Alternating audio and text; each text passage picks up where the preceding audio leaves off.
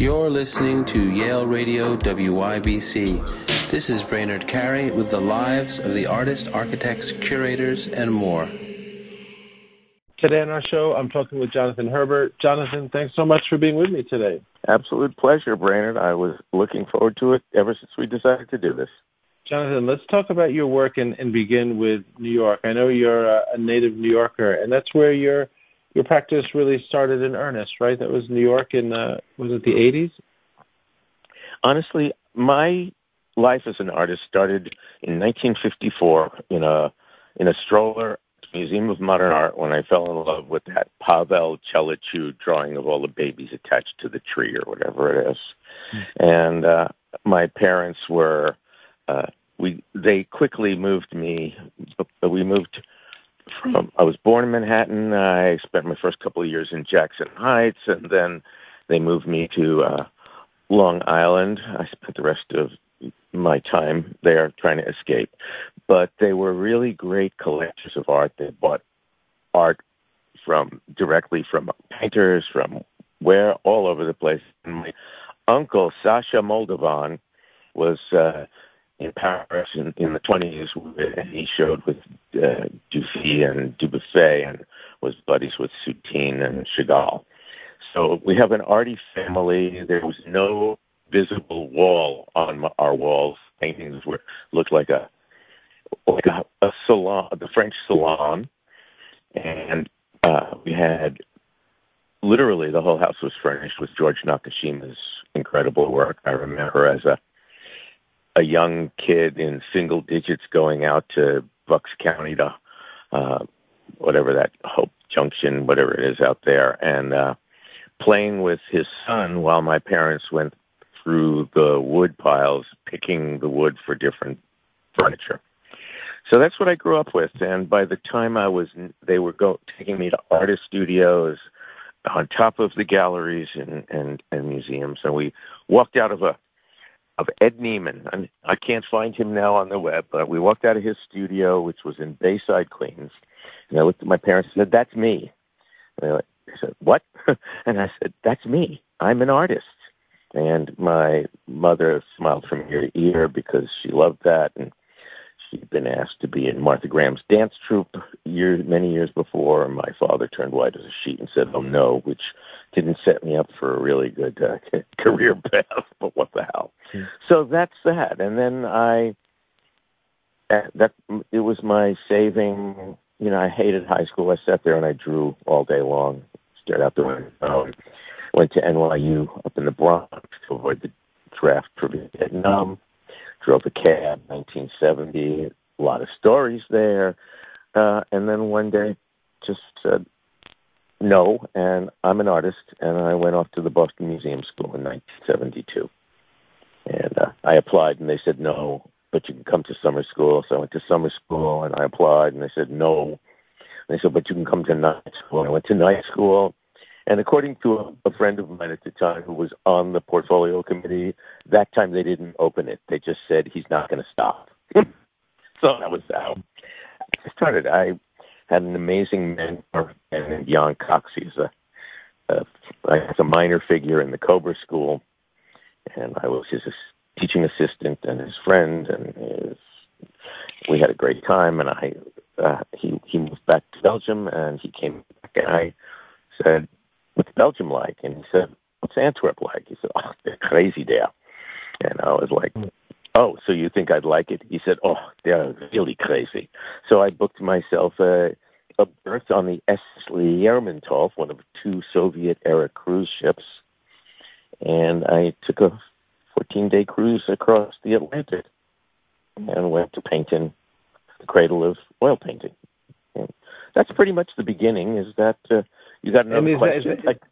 Is that where you began to? Because I know in New York you were also making your own paint. Is that where that started? Well, actually, in the museum school, I picked the museum school because back in the day, I had trouble with life.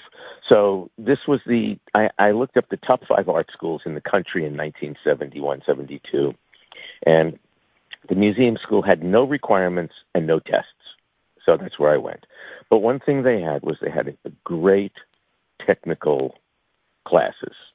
And one of the classes I took, among others, was, I guess, Renaissance painting methods, where my particular thing that I did was tried to gesso a panel with classic gesso made from the recipe without a pinhole. I spent the entire semester trying to do that. Never got it without a pinhole. But I learned a lot about classical painting techniques. And at the time, I always got the best. Linen, lead white, things like that. And I have an incredible affinity for also all kinds of things, including the sciences and alchemy. And, you had Anne McCoy on one of your talks, and, I so identify with that. And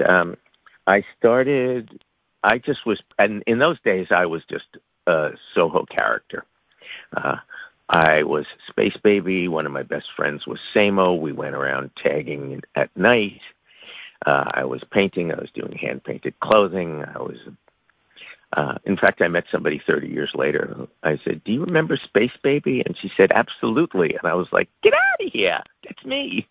So at that time in New York, Samo was, of course, Jean-Michel Basquiat. That was part of this, the crowd or the neighborhood that you were in? Yeah, and I ran with all those guys. I don't know if any of them remember me.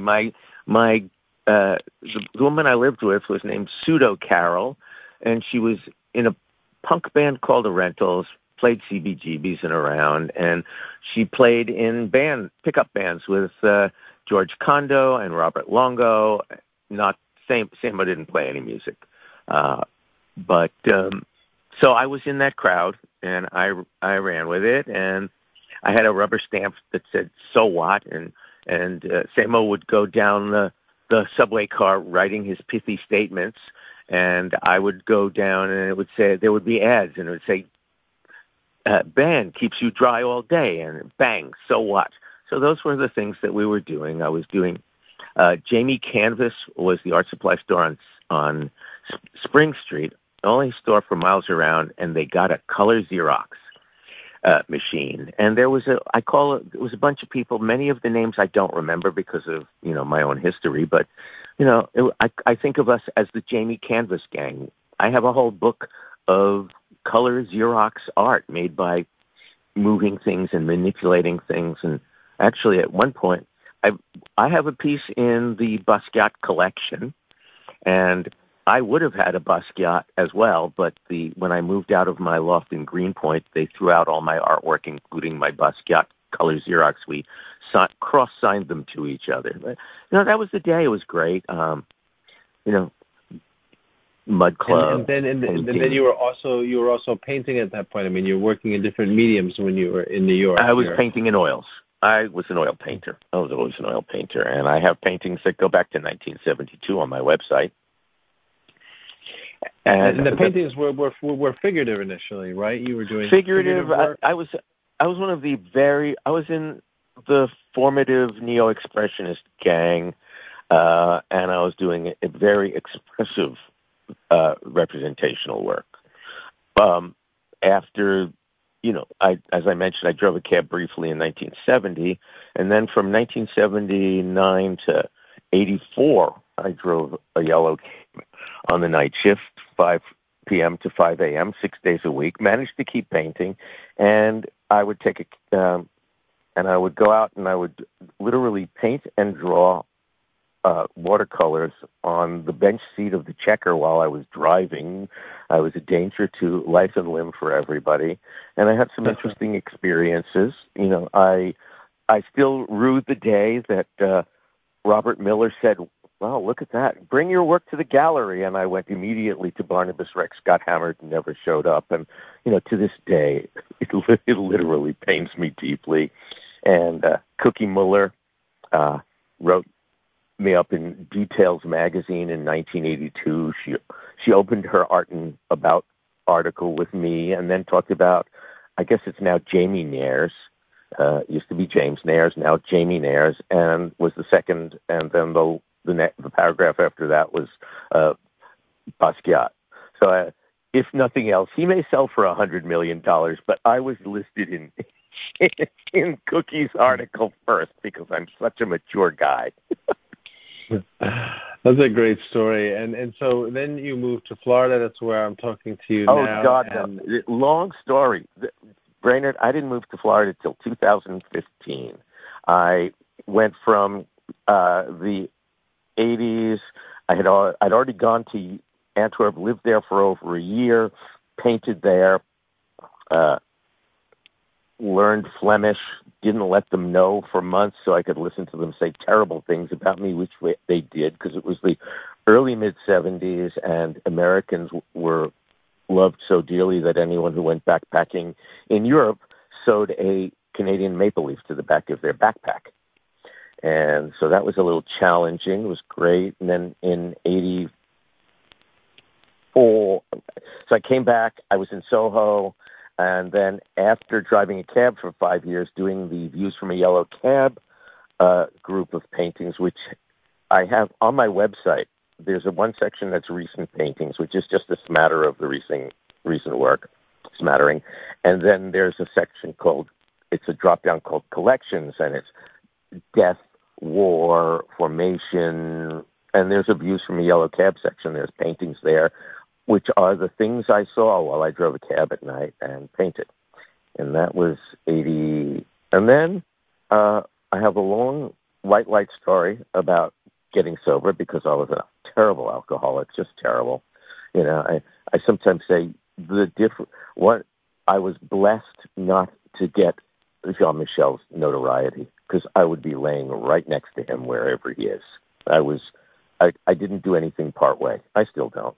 But I haven't had a drink or anything in 37 years, which I'm happy about. And honestly, Brainerd, so are you and everybody who ever met me. They just don't know how happy they are. And so I moved into a huge, beautiful loft in Greenpoint. Well, it wasn't beautiful, actually. It was an industrial space. It had been a factory for so long that you had to put on slippers or anything to walk around the floor. The floor was soaked full of industrial oil and grease. Over the 5 years I lived there, I didn't ever paint the walls, but the oil traveled by capillary action 2 feet high on the drywall that we had put up to differentiate. There were 3 of us with about 1,600 square feet each on a 200,000 square foot floor. We used to skate around and ride bicycles around on the floor. And I painted there. I had an incredible view of New York from the Williamsburg Bridge to the Triborough Bridge. 6 by 9 foot windows. And actually one day I woke up and one of those windows was hanging diagonally and it was 30 degrees inside. That was another story. I had a 100 square foot bathroom there. You were working there, painting. You were making oil paintings there. I was. And then, but in 1986, I had a white light experience that was incredible and earth-shaking, and it removed the desire to have any alcohol or drugs in my body whatsoever. And what was wild was I never had the DTs, and I was drinking like 2 quarts of booze a day, and I was painting, and I have a photo of me in a checkered bathrobe standing in front of one of the taxi paintings in the loft. And in 1988, I realized I didn't know how to paint sober. It came to a grinding halt. I was struggling with it, and I let it go, and I turned my creative attention to the brand new field. About 1984, 85, I started doing computer-based work, and it was so early that the name of my first company was Jonathan Herbert Computer Illustration, that nobody had ever said that before, computer illustration. And I did that. I eventually ended up doing high-end 3D illustration and animation, mainly pharmaceutical advertising, but the work is absolutely gorgeous. I'm going to get it up on the web soon in my painting site. I don't believe illustration and fine art really have much difference. I used to tell people, back in the days of Rembrandt and all the early painters, you painted what the patron and you worked out to paint. You even agreed on how much ultramarine blue and vermilion. So the fact that somebody came to me and said, would you paint me the HIV life cycle, to me didn't make it anything other than an interesting creative project. And I did that. I became probably one of the top, most well-known pharmaceutical advertising illustrators on the planet. I did that through the 90s. And then my agent retired about the same time that my wife said, you'll never be happy if you don't paint. And the poor woman thought I would become a Sunday painter. And instead, I just dropped everything and threw myself back into my studio practice. And I was quickly got an art. I was painting en plein air. My wife wouldn't let me bring anything into the house. And one day I woke up and somebody had stole $8,000 worth of painting equipment, including about $5,000 and $6,000 worth of brushes. That was a little devastating. And then I got a studio in Dumbo, and that was the best. I sublet from a guy named, what was his name? Giddy Siboni. He was actually in the Whitney Biennial in 2002. And one of my studio mates was Kat Balco, who is, I think she's a professor in. When we started going our ways, she went to Yale, got an MFA. She's a professor up there. She does beautiful work. And so we actually went into each other's studios, and both of us was like, oh, thank God. And we looked at each other and said, isn't it great not to have to say interesting? We really liked each other's work. And then, so I painted in 68 J Street in Dumbo from 2002 to 2015. And it was heaven. I eventually ended up for many years with a studio on the 8th floor, northeast light, and a whole view of the river till they put the condo in front of me. And I went through, when I went back to painting, I did landscape, and I only did landscape. And I didn't want to have anything to do with people or buildings. If I saw one, I left it out, and there was nothing but nature in my paintings. And a lot of them were done on plein air, and a lot were done. I would go out, I would take photographs, I would print them large, I would put them across the studio, and I would put a big fan blowing on me to try to get me back in outdoors to paint. Somebody said, you paint from photographs? I said, anybody can. The trick is just don't paint the photograph. It's just a reminder. So let's talk about your paintings now. So some of the work now, which of course comes from then. Recent works are pretty large, 60 by 40, and they're gorgeous work. There's one I was looking at recently. It's a recent work of yours called Rose, and you call it alchemical acrylic and urethane. Can you tell me what you mean by alchemical acrylic? Absolutely. So the bottom line is, I got to Sarasota. My Amy, who's my partner in life, wanted to move to Sarasota to live near her sister. Personally, I am not enamored of this state, but as I said to somebody the other day who gave me some crap about it, I said, I'd rather live in hell with Amy than in heaven alone. So we moved down here, and when I got here, I couldn't find a studio assistant. When I left Manhattan, I'd been doing these paintings, and I was using Robert Doak paints and the studio and paints ground in the studio. So I had already moved into this whole amazing process, materials fascination. Though the first of them paintings I did with that were the 22 major arcana of the tarot at 5 feet high and 3.5 feet wide in like practically sculptural oil paint. So thick. I said, well, either they're going to throw all this out one day, or it's going to be worth a conservative figure out how to keep it on the canvas. I mean, I know how to paint, I know how to build it, but I put everything into it. The canvases were $550 each, $11,000 to get the substrate before I painted. And I was doing that, and I had come across a book. I don't know where I came across it, but it's my favorite book on what painting is. And Brainerd, it's called What Painting Is. It's by James Elkins, who's one of my favorite art writers. He is not an art historian particularly. He wrote this book, What Painting Is, and the basic premise of it is that being an oil painter in a studio and being an alchemist in a laboratory back in the day are basically the same. You go into this noxious room and you fill it with fumes and you mess with poisons and you mix things together and you're really experimenting with substances. And what's this going to do? And one of my buddies, I used to play squash at the printing house with a bunch of other people and artists both. And one of my friends said, yeah, you go into the studio and you mix up exactly this much oil and this much of that color and this much of that paint, and you mix it together and it's perfect. You come in the next day, you mix the exact same thing. It does nothing like it did yesterday. So, there's this alchemical exploratory quality that makes my work became incredibly process-oriented. And I moved down here, and I couldn't find an assistant. I put ads in Craigslist at the Ringling College of Art and Design, which is a very good art school, though they're heavily focused now on electronics and less so on paint. And I tried, and it really broke my heart because I wanted to do oils because I love oil painting. But by the time I had left Brooklyn, I would call Chris, my assistant, Tim Buckley. Tim Buckley was my assistant, and I would call him. I'd say, Tim, I'm going to hit the gym. I'll be in around 1.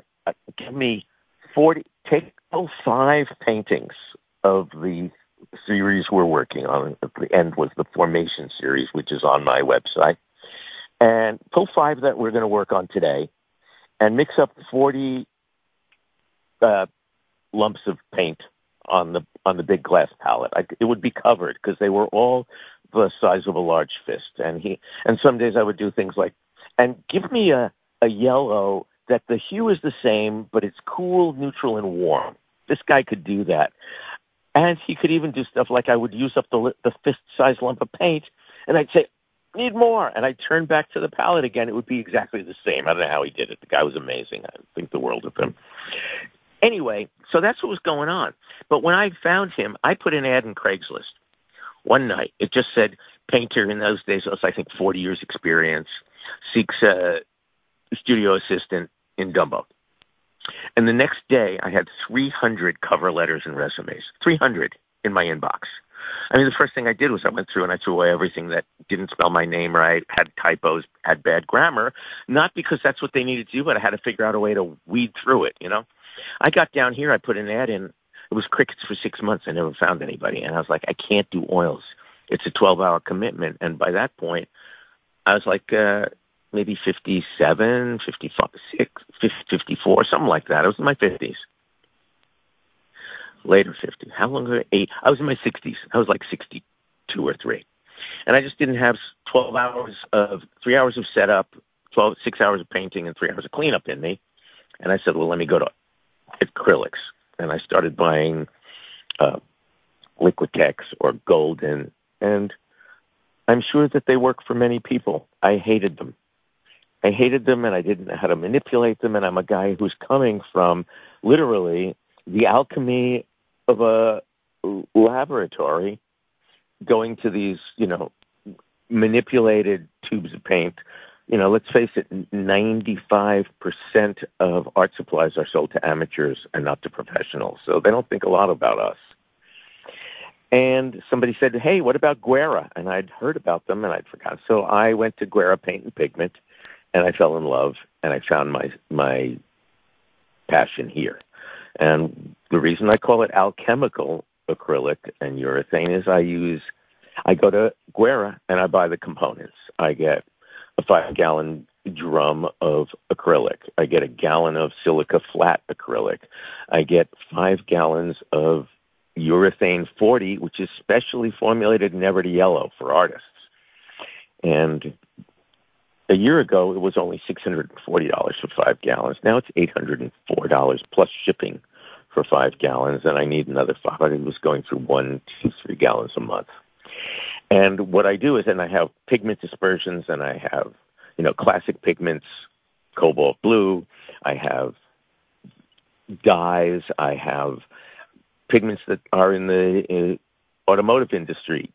I use interference pigments, so if you're walking past the painting, the paint will shift from green to lavender, let's say.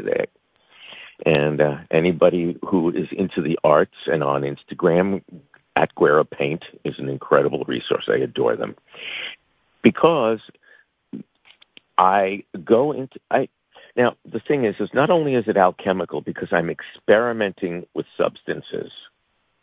I know them pretty darn well by now, and I have a good idea of what I want to happen. And I literally make the paint as I'm making a painting. And I have go to Gordon Food Service to get all of these cheap containers, and I get a quart container. I make a quart full of, let's say, put in urethane, I put in tetrachloro-periwinkle, one of my favorite blues. I put in some ground glass, maybe some silver glitter. Amy says, don't call it glitter, it's cheap. Use it metallic inclusions. So I put my metallic inclusions in there, and I mix it up, and I use it on a painting, and if I haven't used it all, I use it on another couple of paintings, or I leave it aside and use it later. But the bottom line is, when that quart is gone, it's gone. I use no recipes. I make no records. And I've been doing this a long time. Amy once summed it up, though. She said she heard me say it. Back when we were in Brooklyn, somebody came in and they were looking at the tarot cards, because those are really quite impressive. And they said, how the heck does he do this? He said, he just comes into the studio, he walks up to the easel and gets out of the way. But really, at this point, Brainerd, I take dictation from the universe. I believe deeply in something that the word God has no, it's like, are you kidding? It's infinite. So how can we think about it or talk about it as human beings? But I have the connection. If I didn't want to, I just think back to July 25th, 1986, when I was in the middle of a suicide, because I realized that I knew there was no life without drinking, and I knew my drinking days were over. I thought the only thing I could do was die. And I got up on the windowsill, and the loft lit up, and this huge voice said, you could do this instead. And I did that, and I never had DTs. I never wanted to drink again. But I don't know how I rambled off there, because the chemo brain and the traumatic brain injuries are a joy. So ask another question. Am I approaching any of your answers? No, it's been great talking about you. Yeah, you just kind of broke down the kind of question about alchemical paint. That was really good. There is no more questions. It was great talking to you about this. There's links here so people can look at your images. There's images here, and your Instagram is here as well, which we've discussed. It's been great talking about your process and your trajectory. I really just want to thank you, Jonathan. Thanks for spending time with me today and making these paintings. And, I appreciate you and your work. And I thank you again. It's been a joy. You're listening to Yale Radio WYBC. This is Brainerd Carey with the lives of the artists, architects, curators, and more.